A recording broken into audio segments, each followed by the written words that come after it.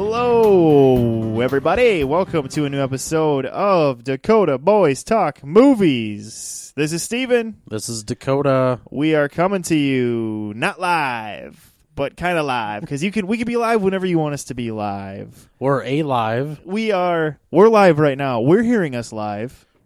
And we are alive. I feel so alive, according to POD. Just going to 2002 there. 2001. Man, I'm old. All right. But today we are going to be reviewing the new movie Joker, directed by Todd Phillips and starring Joaquin Phoenix, among other people. Yes, Zazie Beetz, yes. Robert De Niro, Mark Maron.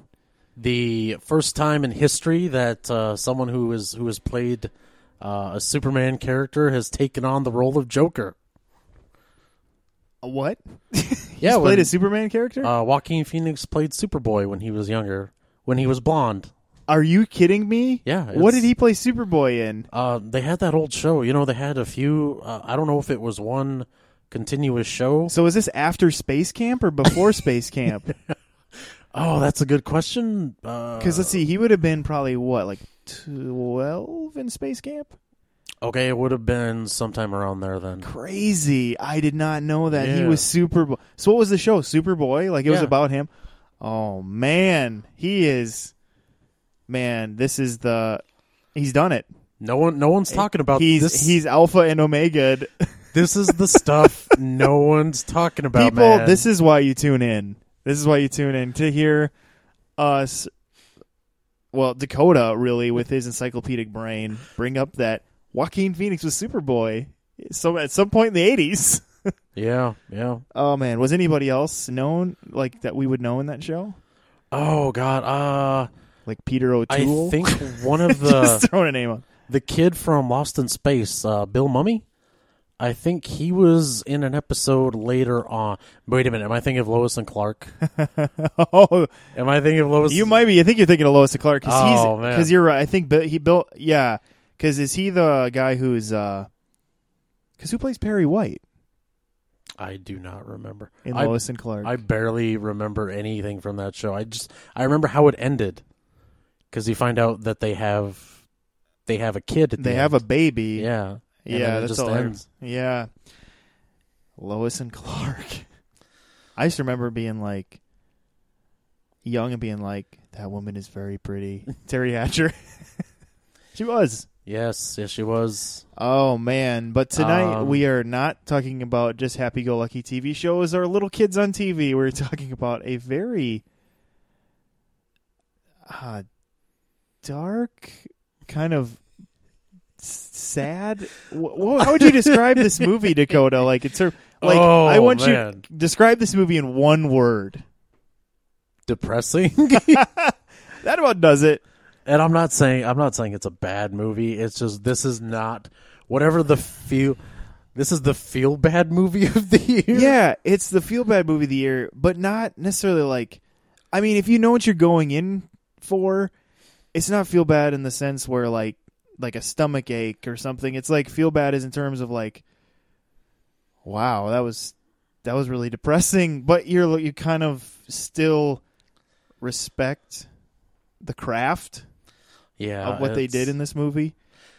People are comparing this, of course, to Taxi Driver and The King of Comedy. Which This is 100% The King of Comedy. As someone who just watched The King of Comedy for the first time just in the past couple of years, this is pretty close to The King of Comedy. Yeah, it's a comparison I kind of had with this movie and another one, more recent, Monster. Oh, okay. They kind of felt like they were more in that same vein, which Monster probably darker because it's based on something that actually happened. Yeah, you might want to describe Monster for people who don't remember that movie. It's basically about a down-and-out woman. She's like a Florida woman? Yeah, she was living in Florida, commonly referred to as like the first serial killer, but she's not. Is it because she was a woman? because it was like a true story. And then what was it? Charlize Theron played her. Yes, and she got the Oscar because she quote unquote got ugly, but she did a really good job in just acting in the movie, and that's really why she got it. Yeah, It's not like Nicole Kidman where she put on that big nose and was like prancing around and got her Oscar. Yes, That's right, Nicole. I just called you out. She played basically a Florida white trash who kills men. Well, she was definitely an example of. Oh, I don't know. I don't want to say this, but I think she got pushed to the brink. She wasn't a very stable woman in the first place, and that's what's interesting about this movie. This movie, we really have to bring this up just because it is the Joker.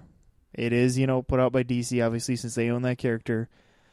That this causes you to wonder, did it matter if I know the origin of the Joker?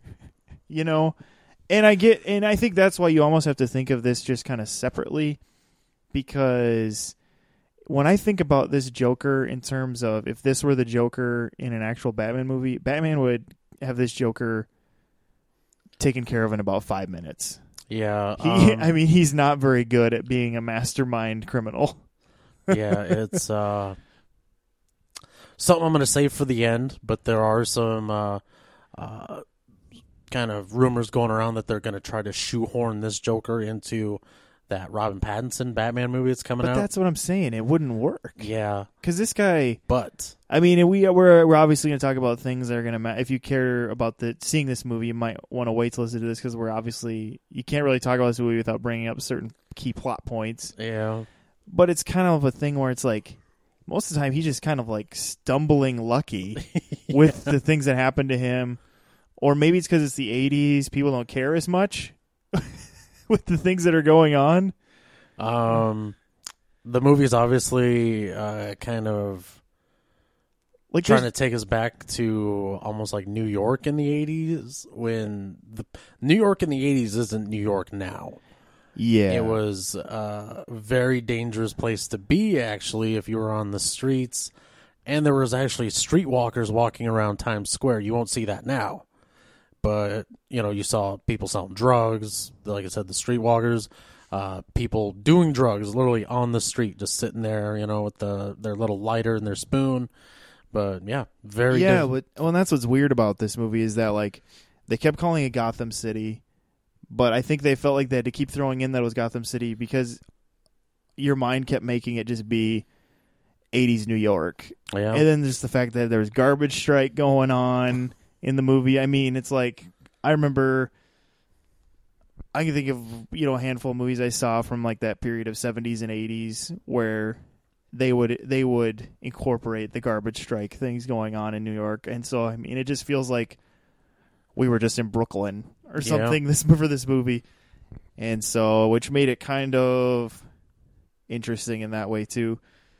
Yeah, I don't know. Let's just on the level, let's talk about some of the performances in the movie. Obviously, starting at the top, Joaquin Phoenix. What are you thinking there, Dakota? Oh, man, he was actually really good in this. I think he's always usually really good in anything he does. He always, most things he's in, he's pretty much putting his all into it. Yeah, I really liked the last movie he was in, which was You Were Never Really Here, which I think is actually a darker movie than this one. Probably. Just putting that out there for anyone who's like, I want to see what else Joaquin Phoenix has done lately. Yeah, you could almost call that like an audition for this. Oh, he lives with his mom in that one too, and she's also mentally ill. Yeah. Yeah. Yeah, and obviously, again, I don't know. It's almost like when he decided he was going to be crazy for a while in real life. It's like, I think that's what makes it so easy for him to fall into these roles, because like he kind of decided just for fun he was going to live it in real life for a while. Yeah. And so maybe that helps him with coming into a role like this. But what I thought was funny was how even when he wasn't dressed like a clown, he kind of always had a clown walk and run. He was always like kind of whenever he ran, you would hear his feet slapping. You know, I think, Yeah. and I think maybe I was trying to notice, and I feel like the costume designer gave him, like, he was always wearing shoes that were too big, even when he wasn't wearing clown shoes. Yeah. Because there was a few times when he was walking where I'm like, his feet seem a little longer, but it's not clown shoes. And I feel like they did it on purpose. And maybe Joaquin wanted to be like that, to always kind of, he may have a certain character trait, so to speak, besides the disorder he has. Which how did you feel about the whole disorder thing where he would just uncontrollably start laughing? Supposedly that is it's supposed to be a real thing. People just laugh uncontrollably in these moments where they otherwise normally wouldn't. I think the movie kind of took it to like a next level though. Sure. And just like kind of exacerbated the whole situation. But yeah, there is a real I don't know, psychological disorder though that does cause people to laugh uncontrollably. I've heard people refer to it as laughing Tourette's, which is kind of how it felt in this movie. Yeah. Yep. And then I don't know, who would you say would be maybe the next star of this movie after him? It was kind of like, I mean, it was definitely his movie. Yeah. And then he just kind of had people fall in and out of his life through it. Maybe like his mom. Yeah, you could say almost Zazie Beetz' character, but she basically disappears for like the last half of the movie. She's kind of in and out a little bit, and that's what's kind of interesting. Is you really are on his journey, and he's kind of he's an alone person, living in his own mind a lot of the time. Yeah, his that scene in the beginning where he imagines he's at the showing of the talk show, and he Robert De Niro's character invites him down. It's like, man, I was sitting there watching this. I'm like, you really have to be pretty far gone to get to this point, and it's kind of sad, and at the same time, just a little pathetic. Yeah, and that's the thing where it's like, should I be frightened that he's this far gone, or is this frightening and disturbing, or is this just sad? You know, and I feel like that's how the first part of this movie always felt like it's like, oh, you know, he's not so frightening, he's kind of more just sad, like kind of a sad, pathetic person. But then there's the spike in the movie that happens where he becomes more of the Joker character that you know, where it's just like just wild, just frenetic moments of just complete bursting of violence, and then just kind of like back to normal. Well, that's the Joker. Yeah. I mean, one kind of Joker, obviously not the Cesar Romero Joker. Oh yeah, but a certain Joker that is seen in some of the comic series would be like that, where it would just be like, he would seem all fun and games, and then all of a sudden there would just be like a burst of violence, and then kind of joking it off. Yeah. And you could see that Todd Phillips was trying to incorporate that kind of Joker more than just the silly laughing one that you would have seen in like the animated series, Cesar Romero, where it's like they never really killed anybody. Yeah. It was more just like, ooh, are they good? You know, like, I'm just going to cause mayhem. And things like that. Robert De Niro played the talk show. It was kind of the Johnny Carson, I suppose, would be. You know, I mean, you could tell what they mostly base it off of would have been Jerry Lewis's character in King of Comedy. Yeah. Where he played Jerry Langford in King of Comedy. You can tell it was mostly based kind of on that. Again, that homage where in King of Comedy, Robert De Niro was the character who was imagining himself being on the talk show doing a comedy bit. So you could see where there was that mirroring there in those ways. And that was the thing. This movie, I guess, that's what I was trying to figure out. I was like, was this really an origin of the Joker movie, or was this more a movie about someone who is just mentally ill? I think the answer is both. Yeah. Which made it kind of bizarre in a way because you're sitting here like, either way, I don't know if I really like it because it's like when you're watching an origin of a villain, you're not really excited. Like Revenge of the Sith, you're not like excited at the end. It's like no Darth Vader exists. It's like even if you don't like totally how they got him there. And but if it's a movie about somebody who's mentally ill, it's like he's being propped up as this like kind of hero to a certain demographic of the community, but it's like no, this is a man who's sick. Yeah, and I guess that's what the Joker is a little bit, someone who's sick that people get behind. It's you kind of bringing up the whole we didn't really all like how basically Anakin Skywalker went from the way he was into Darth Vader, that transformation. We didn't really like that, but I think the merit of this film is by the end of the movie you're like, yep, this is the Joker. This isn't like, oh, this is just some I don't know, I didn't buy the movie at all, but yeah, like maybe what you're getting at is if you would have pulled out the Joker-ness of it and just had it be a guy falling into this, would it have, I guess, what would it be if it was just a guy falling into madness but it wasn't a Joker movie? Would you think it would have the same sting or care? We're going to be real honest here. It wouldn't got it as much attention before coming out. It would not be breaking the box office records like it is right now. Yeah, probably not. No one would be saying this is the movie of the year because people are.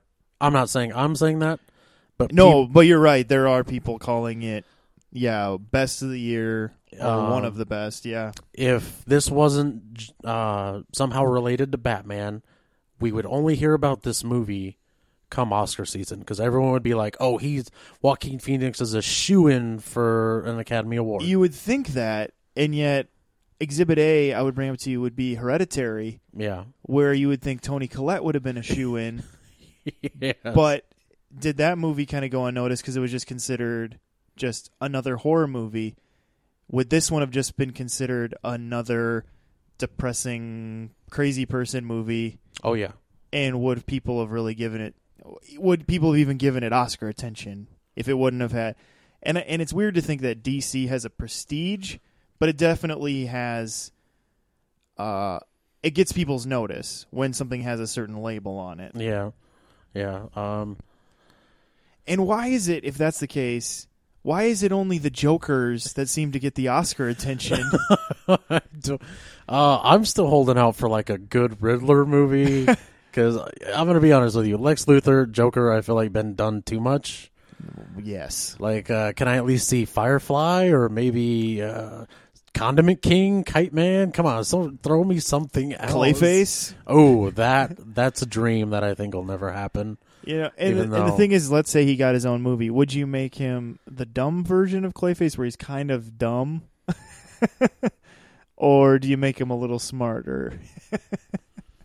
So are you basically asking if he's like Sandman, basically? Yeah, that's true. Well, yeah, because Clayface in some of the comics, he's not the sharpest tool. Yeah, it's I'd probably just have him be a thug, just like some errand boy for like a gang, and he gets these powers, and he goes wild. He's like, I'm now the king of this block, man. This seems like it'd be a DC Universe show. We actually did. We did like a episode where we talked about this movie coming out, and I remember thinking like, I hope this opens up a door where they do other things like this. Yeah, that's right. We did talk about that. Yeah. And I think a good one would be Bane.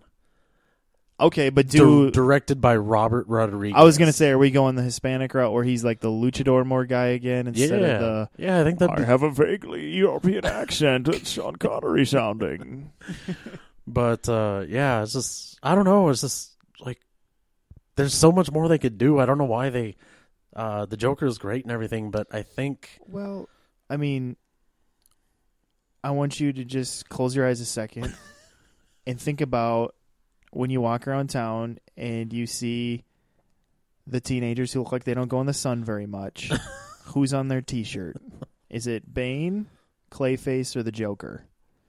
I saw Bane one time. One time. One time, And man. yet, how many Joker T-shirts do we see? God. Dakota? No, I need you to be honest for a second. How many Joker T-shirts do you personally God. own? I own 2, I think. Okay. But more than one. How many Clayface T-shirts do you own? They don't make any merch for Clayface. See? That's man. what I was at, and that's why there's all these Joker things. Oh, man.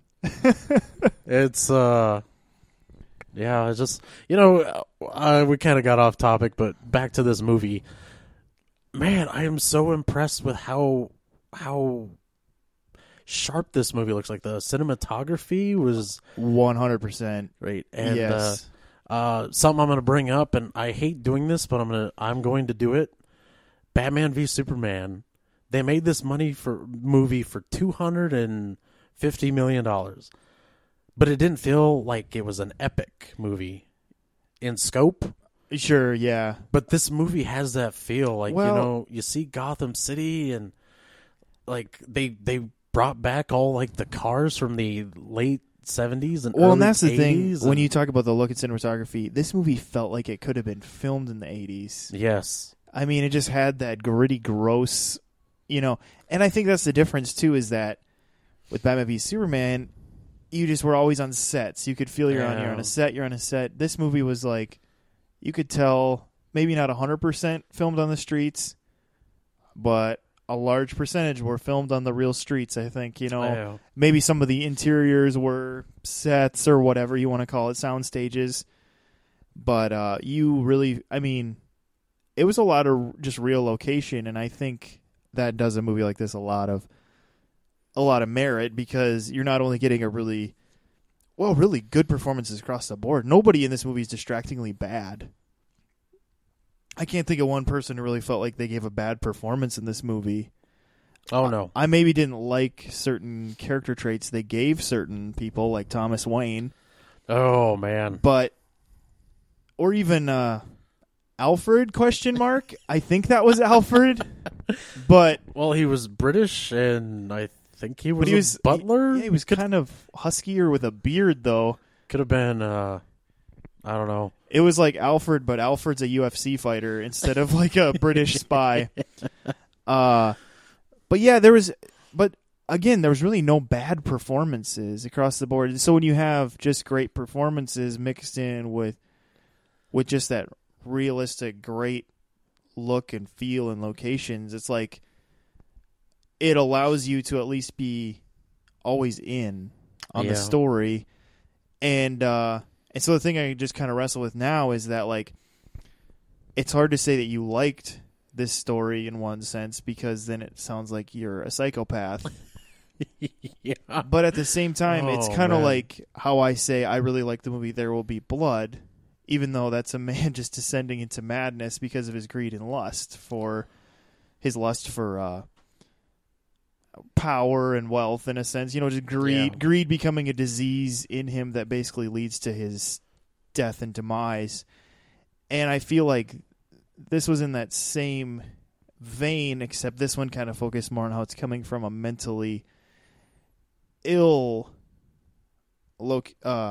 place. But I think here's the thing that bummed me out the most is what was hard about this movie was where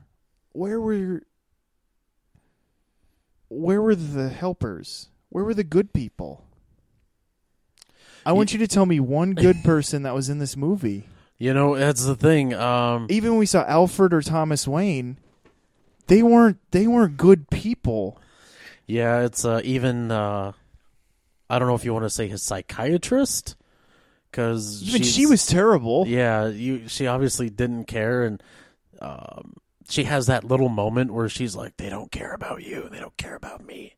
But I feel like even then it was like she was more thinking of me. I'm the person here trying to help you. They don't care about me. Yeah, like even in that moment where it's like she's mad that the funding's getting taken away and he's not going to get the help he needs, it was kind of more like she was more pissed at the system and that she was losing her job than she really was at the fact that Arthur / the guy who becomes Joker is really losing the help he desperately needs. Yeah. You know, and so yeah, it's like, and I think that was my biggest struggle is like, I didn't see there wasn't one light in this whole city that we saw. And you could argue that, well, it's because you're only seeing it from one guy's perspective in one part of the neighborhood. And I get that. But at the same time, they still broadened this movie out enough where you were seeing a larger portion. And even the people who traditionally you would consider maybe lights, like Thomas Wayne has always been this person who was like wanted to help Gotham, and they kind of say that, but at the same time, he's just kind of a D-bag. Yeah, he's for those of you who don't know, Alec Baldwin was actually offered this role. Really? And he turned it down. No, sorry, we should probably clarify. Thomas Wayne as in Bruce Wayne's dad. Yes. I'm assuming most of you know that, but just in case. Which I think is an odd choice, because Alec Baldwin's a little too old to be like and distracting, having like a 9-year-old son at this point. Yeah. But no, he turned it down because he thought the character was too similar to his Donald Trump impersonation. So I don't know about that. You know, he turned, maybe he doesn't want to get typecast. He's like, I'm too old to be getting typecast. I don't want to get typecast as a jerk, even though that's who I am. Yeah, it's there are, I think, a couple decent people in this movie. I can't remember what he says. He calls himself an assistant or something. The records guy, the clerk, Brian Tyree Henry's character. In the movie, you find out that Arthur's mother, Penny, was locked away in, they call it Arkham Hospital. It's not Arkham Asylum. So he goes there and asks to see his mother's records, and he meets this, like I said, records keeper, played by Brian Tyree Henry, who's going to be in Eternals. I was going to say, is he the one who played Miles Morales' dad in Into the Spider-Verse? Or was the voice? I think so. A name seems familiar, like I just saw him. Anyway, sorry, go on. But he seemed like, I don't know, because he straight up tells Arthur, like, you know, you could reach out for help, you know, because there's a very awkward moment where, how can I say this? His crazy shines through, yeah, and shines pretty bright. It's in the part of the movie where he's kind of already crossed over. Oh yes, so yeah, but yeah, he was like one of the decent guy. The little person, I think his name was Gale. Oh, from his the clown company he worked for. I thought that was interesting that he was in here because, for those of you who don't know, the original like sidekick to the Joker was this little person, and I think his name was like Gagsworth. Okay, but I thought maybe, I don't know if I'm like picking at things that aren't there, but I always wondered if like that's what that little guy was supposed to represent. Like, you know, Joker breaks out and he's like, "Oh, I'm gonna go find my friend and we're gonna go tear up the city and paint the town red." But yeah, there's no good people in this movie. Even his mother, who, God, the scene where you find out what happened to him as a child, I think that hit like way harder than I think anything else in this movie. It hits pretty hard. Yeah, which is saying something because you see people getting shot in this movie. Yeah, I think, you know, it's hard to process this movie, and I think part of it is maybe it's just where the age I'm at now, but I'm always putting like things like this into like my perspective and how I look at the world I live in and the people I interact with. And I think a part of me goes, it's good for us to remember that even the people who we consider the darkest people are still just humans who got, for whatever reason, pushed to the brink. You know, they're just completely broken. You know, and in this dark state, you know, for lack of a better term. And so I think it's good for us to remember that. But what I worry about is sometimes when they're put into characterizations like this, I have mixed feelings about what we're supposed to think about it, because I feel like at the end of this, we're not supposed to celebrate that he becomes the Joker, but at the same time, it's kind of what it's building toward, and then it's like, okay, I mean, and at the same time, it's like, well, when you go to this movie, what are you expecting? It's like, what's the happy ending you think is going to be when it's a movie about the Joker? But at the same time, I think to myself, what am I supposed to do with the information I just saw? You know, and so I guess the one thing I could take away is that it's good for us to be reminded that the people around us who we still maybe can demonize the most because of the things they do are still just a broken human being. And maybe that's a good thing to be reminded of. Did I need that? Did I need this movie to remind me of that? Not necessarily, but I think it is good to be reminded of that. Yeah, very true. And so, I mean, but like I said, I think it's just like one of the hardest things for me with a movie like this is like when there's just no protagonist. Like the protagonist of this movie was evil. Yeah.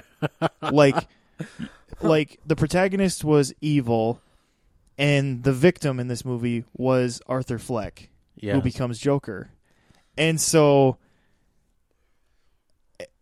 it just kind of makes it, I don't know. It's interesting. But like at the same time, it's like it's not a bad movie. It's just that the subject matter is going to be pretty hard for some people. I really think that's why kind of critics are lashing out at this movie, because it's showing something that we've kind of lied to ourselves about a little bit in the last 20 years, and that's everyone matters. You know, if you're gay, that's great. You know, if you're black, that's amazing. You know, everyone here's mad. Everyone matters. Everyone has something special about them. Mm-hmm. And this movie is just kind of flat out is like the only ones that matter are the rich. Everyone else who's at the bottom, you know. And that's something we haven't got into either. And part of it is you could say, well, it's the setting of this movie, the 80s, which is like what the American Psycho is like a satire of. How the 80s were just like this pinnacle of just the rich living high. Yeah. Cocaine was everywhere. The rich people were just rich. But then the poor people were very poor. You know, that it was when America was feeling what a lot of other countries of the world just always have. Where you have the very rich and the very poor, and the kind of climax of this movie is when Arthur commits his first murder, and it's three guys who were being just complete jerks. They're basically borderline harassing a woman. Can we bring up the fact that one of them looked like Trump's son? I noticed that a little bit too. I thought that was kind of lame, and I think it's just that slick back hair look. But they're borderline harassing this woman. Maybe even would have taken it a little further. You could assume if Arthur wouldn't have broken into one of his laughing attacks, which made everybody feel uncomfortable, but then caused these three, like you could tell they were well-to-do. They were dressed in suits, out living it up one evening, I guess, after working at the stock market, whatever, who knows. And then they just decide to beat the crap out of him. And then at this point, Arthur has a gun, and then he just shoots them all. And then the media, when they get a hold of it, it's just immediately turned into these three decent citizens of the city were killed and they're trying to find this and he was wearing clown makeup at the time, so it's like a clown killed them, who's this clown? And Arthur's seeing it as those guys were terrible jerks who deserve to die. Yeah. And this is where I think, and this is where what I'm talking about, and I guess the disclaimer for what I'm saying is there has to be justice for wrongs. There has to be justice, obviously. But I think this is where what I'm saying could come into play here, where it's like both sides are right. And I think how both sides are right is that everybody was doing wrong. Oh, yeah. Those guys were doing wrong. You could argue maybe that Arthur did the wrongest of wrong because he murdered, obviously. I mean, that's a valid argument. But that every side of this had a reason you could argue was like, oh, that's a good point. But also we're doing a lot of things that were not valid. And I guess that's where it's just really messy. But that's the world. The world is just messy, and obviously the problem with absolute villainy is that they're always doing the wrongest of wrong, which is why they are the villains. Yeah. And but having this take place in the 80s, I think made that story easier to tell because that was when the rich were really flying and the poor were real poor, and there's garbage strikes going on. And so this city was just ripe for someone like her. And that's what was interesting in this movie, too, is having the whole city embrace what he did, and everyone's dressing up as clowns and riding in the streets. But they just made it seem like in this movie that practically the whole city was on Arthur's side. And it's like, would that much... And I don't know, but at the same time, people probably would in one sense, especially in a place like Gotham, which in the comic book world is always considered one of the scummiest places. Oh, yeah. In the whole DC universe. And so maybe. Yeah, I think even in... this town needs Batman, is what's going on. Yeah, something about that scene, though, when the Wall Street guys jump him. Uh-huh. Something that kind of ruins that scene a little bit is when the one starts singing show tunes to him. Yeah, really remembered the words to Send in the Clowns. Like, good, yeah. Wow, good for you. And it's like, it's kind of just a little bit of a disconnect there. It's like, why does this dude just singing show tunes at me? Yeah, and the other thing with that scene too is it's like if Arthur wouldn't have shot them when he did, were those guys going to just beat him to death? I mean, that's the other thing we didn't know, because they were just like wailing on him. And that's what I'm saying. It's like messy because it's like, okay, murder's never right. But I think in Arthur's head, he was defending himself / they were people that were ruining the society around him, and in his mind and things like that. And so it's like there's always this justification, which is kind of interesting because the Joker's always been one, and I feel like that's where they had his character eventually get to. Like by the time you get to the culmination at the end, it's like what he's doing isn't for any reason. He just gets to a point where he's just doing things to do things, kind of being more the classic Joker. Like he's like, I'm not involved in any politics. The chaos, the Joker chaos kind of comes more into fullness as the movie goes on. Where it starts as him turning the plate from being victim to perpetrator, I guess, and then just becoming chaos and mayhem and disturbed to the fullest. But at the same time, it's just like, and I guess just to look at it from a more shallow point of view, are we really okay that the Joker's just basically a mentally ill person? Is that? I mean, oh God. But I guess what else would the Joker be? I mean, obviously, just the Joker would have to have a mental illness.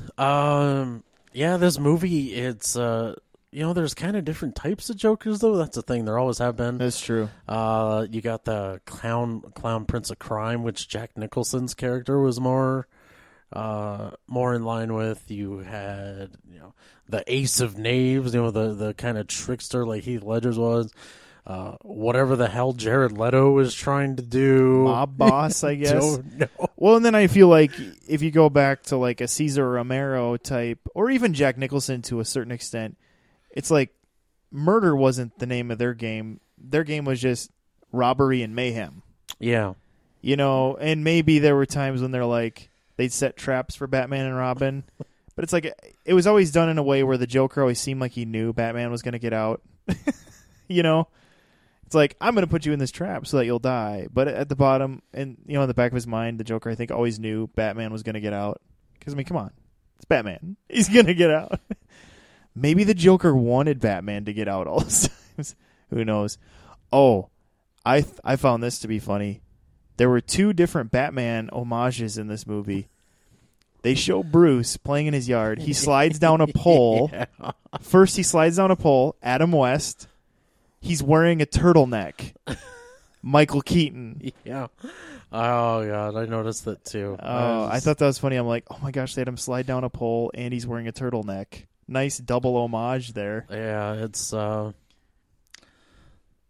it's crazy. I mean, there was a few others I picked up on. Amusement Mile.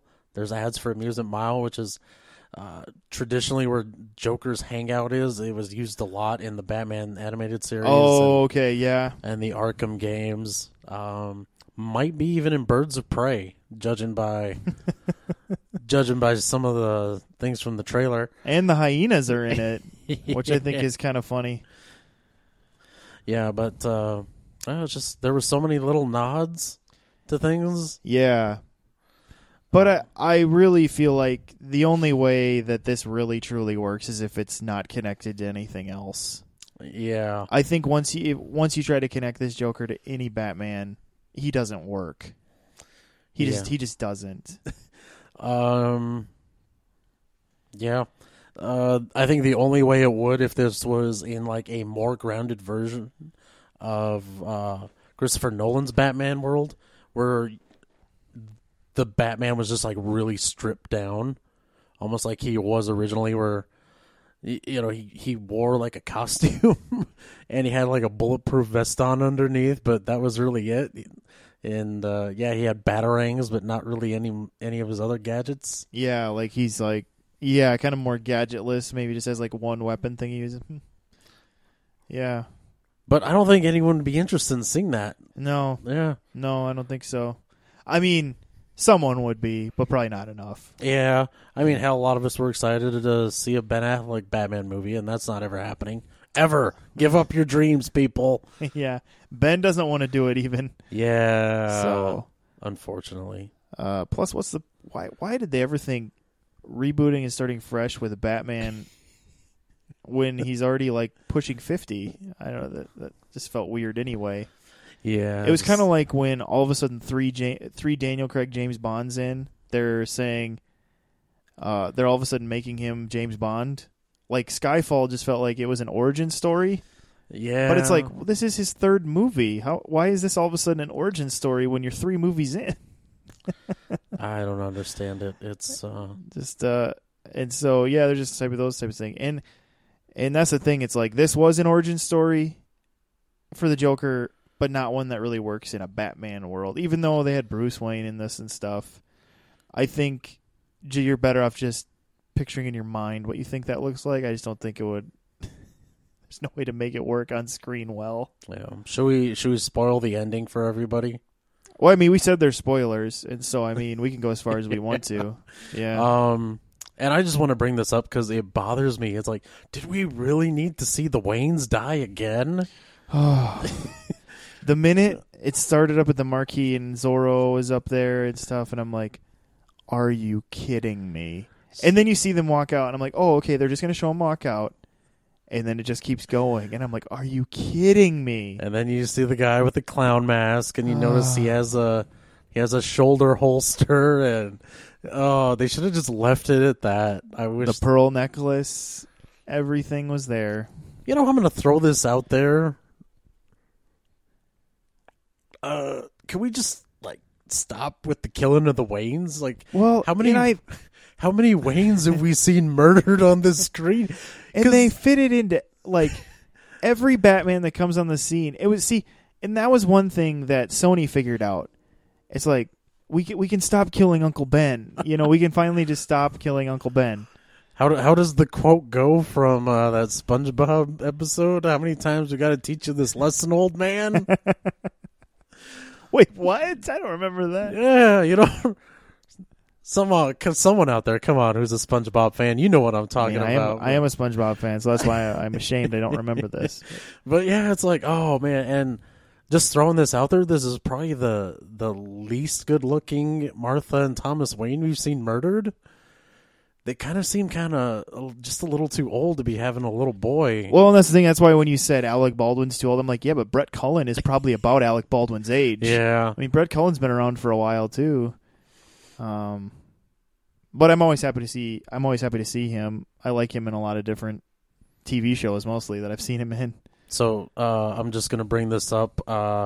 There was a severe touch of irony in this movie in the bathroom scene at the rich people event. And do you want to spoil it for people? What do you think was the touch of irony there? When he punches Arthur. Oh, when yeah, Thomas Wayne punches Arthur in the face. That's what I thought maybe you meant. Yeah. He's like, "You ever touch my kid again, I'll kill you." And Yeah. it's like, Well, that's what I'm saying. It's like there was a few moments where they could have given Thomas Wayne, like, obviously he doesn't have to be perfect, but it's like where you could have given him maybe a glimpse of that philanthropist and someone who really cares about the city that we know, and it's like, nope, just punches him in the face and says, "Don't touch my kid," or something, and it's like, okay. But I don't know. It's the 80s, man. Nothing was good. I guess. I don't know. I was born in the 80s, but that's all I know. I'm gonna be glad I spent most of it as a child. I could not handle the fashion at the time. I spent most of it as a toddler, well, you did too. We were born in the same year. Yeah. So we were 90s kids. That's when we were really flying high. Oh, yeah, man. Man, you could do whatever you wanted. Man, it's the 90s. You could put together whatever color combinations of fluorescent you wanted. Bill Clinton was just living large as the president. Someone bothered you, you could call him the F word and not get in trouble. Yeah. Oh, man. It was a different time, people. I'm sorry. Maybe it's okay we lost that. But, yeah, so... How do we want to rate this movie? Oh, man. It's a tough one to rate. I feel like I have to give it 2 ratings. Just as, a cinematic experience, I would rate it a little higher than the actual me processing the whole what the whole movie kind of led to. For origin movies, I guess this is original. I know we're kind of, I think the audience is kind of sick of these origin stories. I think Wonder Woman was okay, but oh man, I'm gonna be honest with you. If we had one more Spider-Man origin story, I'd probably just wouldn't even watch it. Yeah, well, I think that's what I'm saying. I think Sony finally got smart, with how they did Homecoming, and I mean, I'm sure a bunch of people would be like, "Well, it's because of Kevin Feige or whatever." But I don't know, if you talk to Kevin Feige, he still makes it sound like Sony had most of control over that movie, and so either way, however it worked, yeah. it was a good idea where it was like. He was still kind of a fresh new superhero, but you didn't have to see it from the beginning. So, yeah. And so, yeah, I guess in terms of that, I mean, villain origins are always tricky. And then that's what was tricky with Star Wars prequels. I think that's what was tricky about getting movies like Magneto off the ground, because there was so many. How many years was they were going to make a Magneto movie? And sometimes I feel like they just didn't know how to do it where people would be terribly interested. And so I Yeah. think with this one, I think why Warner Brothers probably greenlit with this one is that Todd Phillips had kind of a vision for how to make it work, and it was with a character they knew could be profitable, more so than a Magneto, even though people know Magneto. He's not quite as profitable as Joker. Yeah, well, the thing about Magneto is you did kind of get his origin story in the first X-Men movie. Right. So he was a Holocaust survivor, and his parents And in were X-Men murdered. First Class, they touch on it a little bit more, Yeah. too. Yeah. But, And so I think the easiest maybe with this is just to maybe thumbs up, thumbs down. Yeah, maybe thumbs up, thumbs down. Even that, I guess I'd give it a thumbs up because Yeah. I mean, it was good, but I would tread with caution. You need to know what kind of person you are. Yeah, I said this to Steven, this is the most comic book movie I've seen since Ghost World. A lot of the superhero movies now, they're incorporating these jokes. Yeah, The jokes in this movie are horrible. purposefully. Yes, I think the one little bit of comedy they threw in there it's tinged with just a little bit of kind of just horribleness. Because at the end, when he's running back and forth and he's got that guard or orderly chasing him, I'm like, why is this little cartoony action here? How we end the movie? Yeah, well, he was completely mad. So. In reality, he'd be tackled by like 4 guards and they'd beat him to a pulp. And Yeah, right. Well, and that's what I'm saying. That's why I don't think this Joker can exist in a Batman world. Yeah. Because Batman would pulverize this guy. Not kill, of course, unless he's the Ben Affleck Batman. Then he might kill him. this movie might have one kind of unforeseeable side effect. More of these are going to be made, and not as well. Because that's the real bad. Apparently, there's another one. I don't think we're going to see probably Joker in anything else for a while. Well, and I think that's okay. Yeah. I think because you brought up before, it might be time to just maybe not put him to pasture, but at least just give him a rest. Yeah. Obviously, he's an interesting character, and he's the ultimate Batman villain, but I think it's time for him to just take a break. Yeah. Because, Batman has a pretty decent rogues gallery, and he's the one that always ends up being the hyper-focus of so many different things, And so I think it is time to just maybe start deciding how we can use some of these other ones, and even ones that have been done in the past but just poorly. Like, I think there's a way to do Mr. Freeze, but well, because they've done it in the comics well. This is what blows me away. They got Tommy Lee Jones, this great actor, to portray Two-Face. Yeah. And it was so just horrible. Yeah. I think he hated being there, and he hated being with Jim Carrey, and it was just all around a bad experience. It's like, how do you take this actor who's like just an old professional, very serious actor, put him in this role that could have been really compelling and just ruin it? It's amazing he agreed to do that movie, honestly, because he doesn't really like to do much that he doesn't. It's like he must have wanted to do it or something originally, at least, and I don't know. Something I learned about reading Marlon Brando's life story is a certain amount of money, they'll just say yes. Yeah, it's true. Yeah, that's true. Yeah, and that's the thing. It's like sometimes when you're like, man, why is this actor in this thing? And it's like, well, they have mortgages. Yeah. You gotta. God, was it Morgan Freeman? I better not say it was Morgan Freeman because I don't remember, but it was some actor like him, has been around a little while, and he was pointing at a few of the movies he had done that were not great, and he was like, yeah, that movie that paid for my house, that movie paid for a new car, and it's like he was just being honest. It was like, maybe that wasn't my greatest work, but it was a nice paycheck. Yeah. And it's the thing, they're workers. That's their job. So And think about your job. Not every day is the greatest day of your life. Yeah.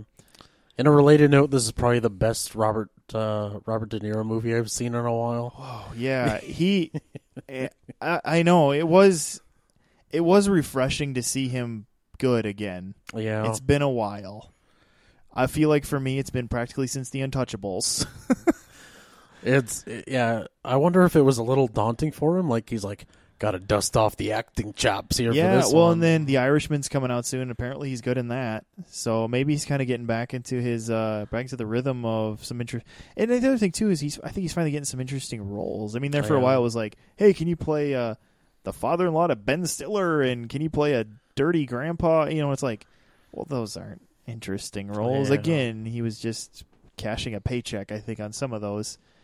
And so, yeah, he does give it's a limited screen role in a sense, but he does a really good job. But obviously, Joaquin just steals the show. Yeah. In fact, you just kind of forget it's Joaquin Phoenix. At least I did. Yeah. But he's kind of a chameleon. You wouldn't think a guy like him would be a chameleon because he's very unique looking. But he always is able to just kind of disappear into roles pretty well. Yeah. And so I think with that, it's like, I think we're both positive on the movie, but we just say tread with caution and understand what you're getting yourself into, because it's definitely not for everybody. Yeah, I keep hearing all these like teenagers talking about going to it, and it's like, this is so not a movie for. No, and this is my biggest cautionary movie. Is that when you see people with especially like that younger demographic with like posters of Taxi Driver and Scarface hanging on their walls, I'm just going to put this out there. They're not heroes. Those are movies about people who had descended into madness or darkness. Or Scarface was a drug lord who got addicted on his own product and was crazy. Yeah, when we were Taxi Driver was about a guy who was mentally ill with post-traumatic stress syndrome, who decides to just take the law into his own hands in an unhealthy way. Yeah, I remember when we were at college at the time, it was Deer Hunter and Reservoir Dogs. I saw those were like the two movies people were like, oh, these are so good. And Deer Hunter's like, what is it? That movie's just a Russian roulette movie that makes no sense. So, some of Christopher Walken's best work, though. I guess. It was back before he became Christopher Walken. Yeah, and so that's my little disclaimer, is that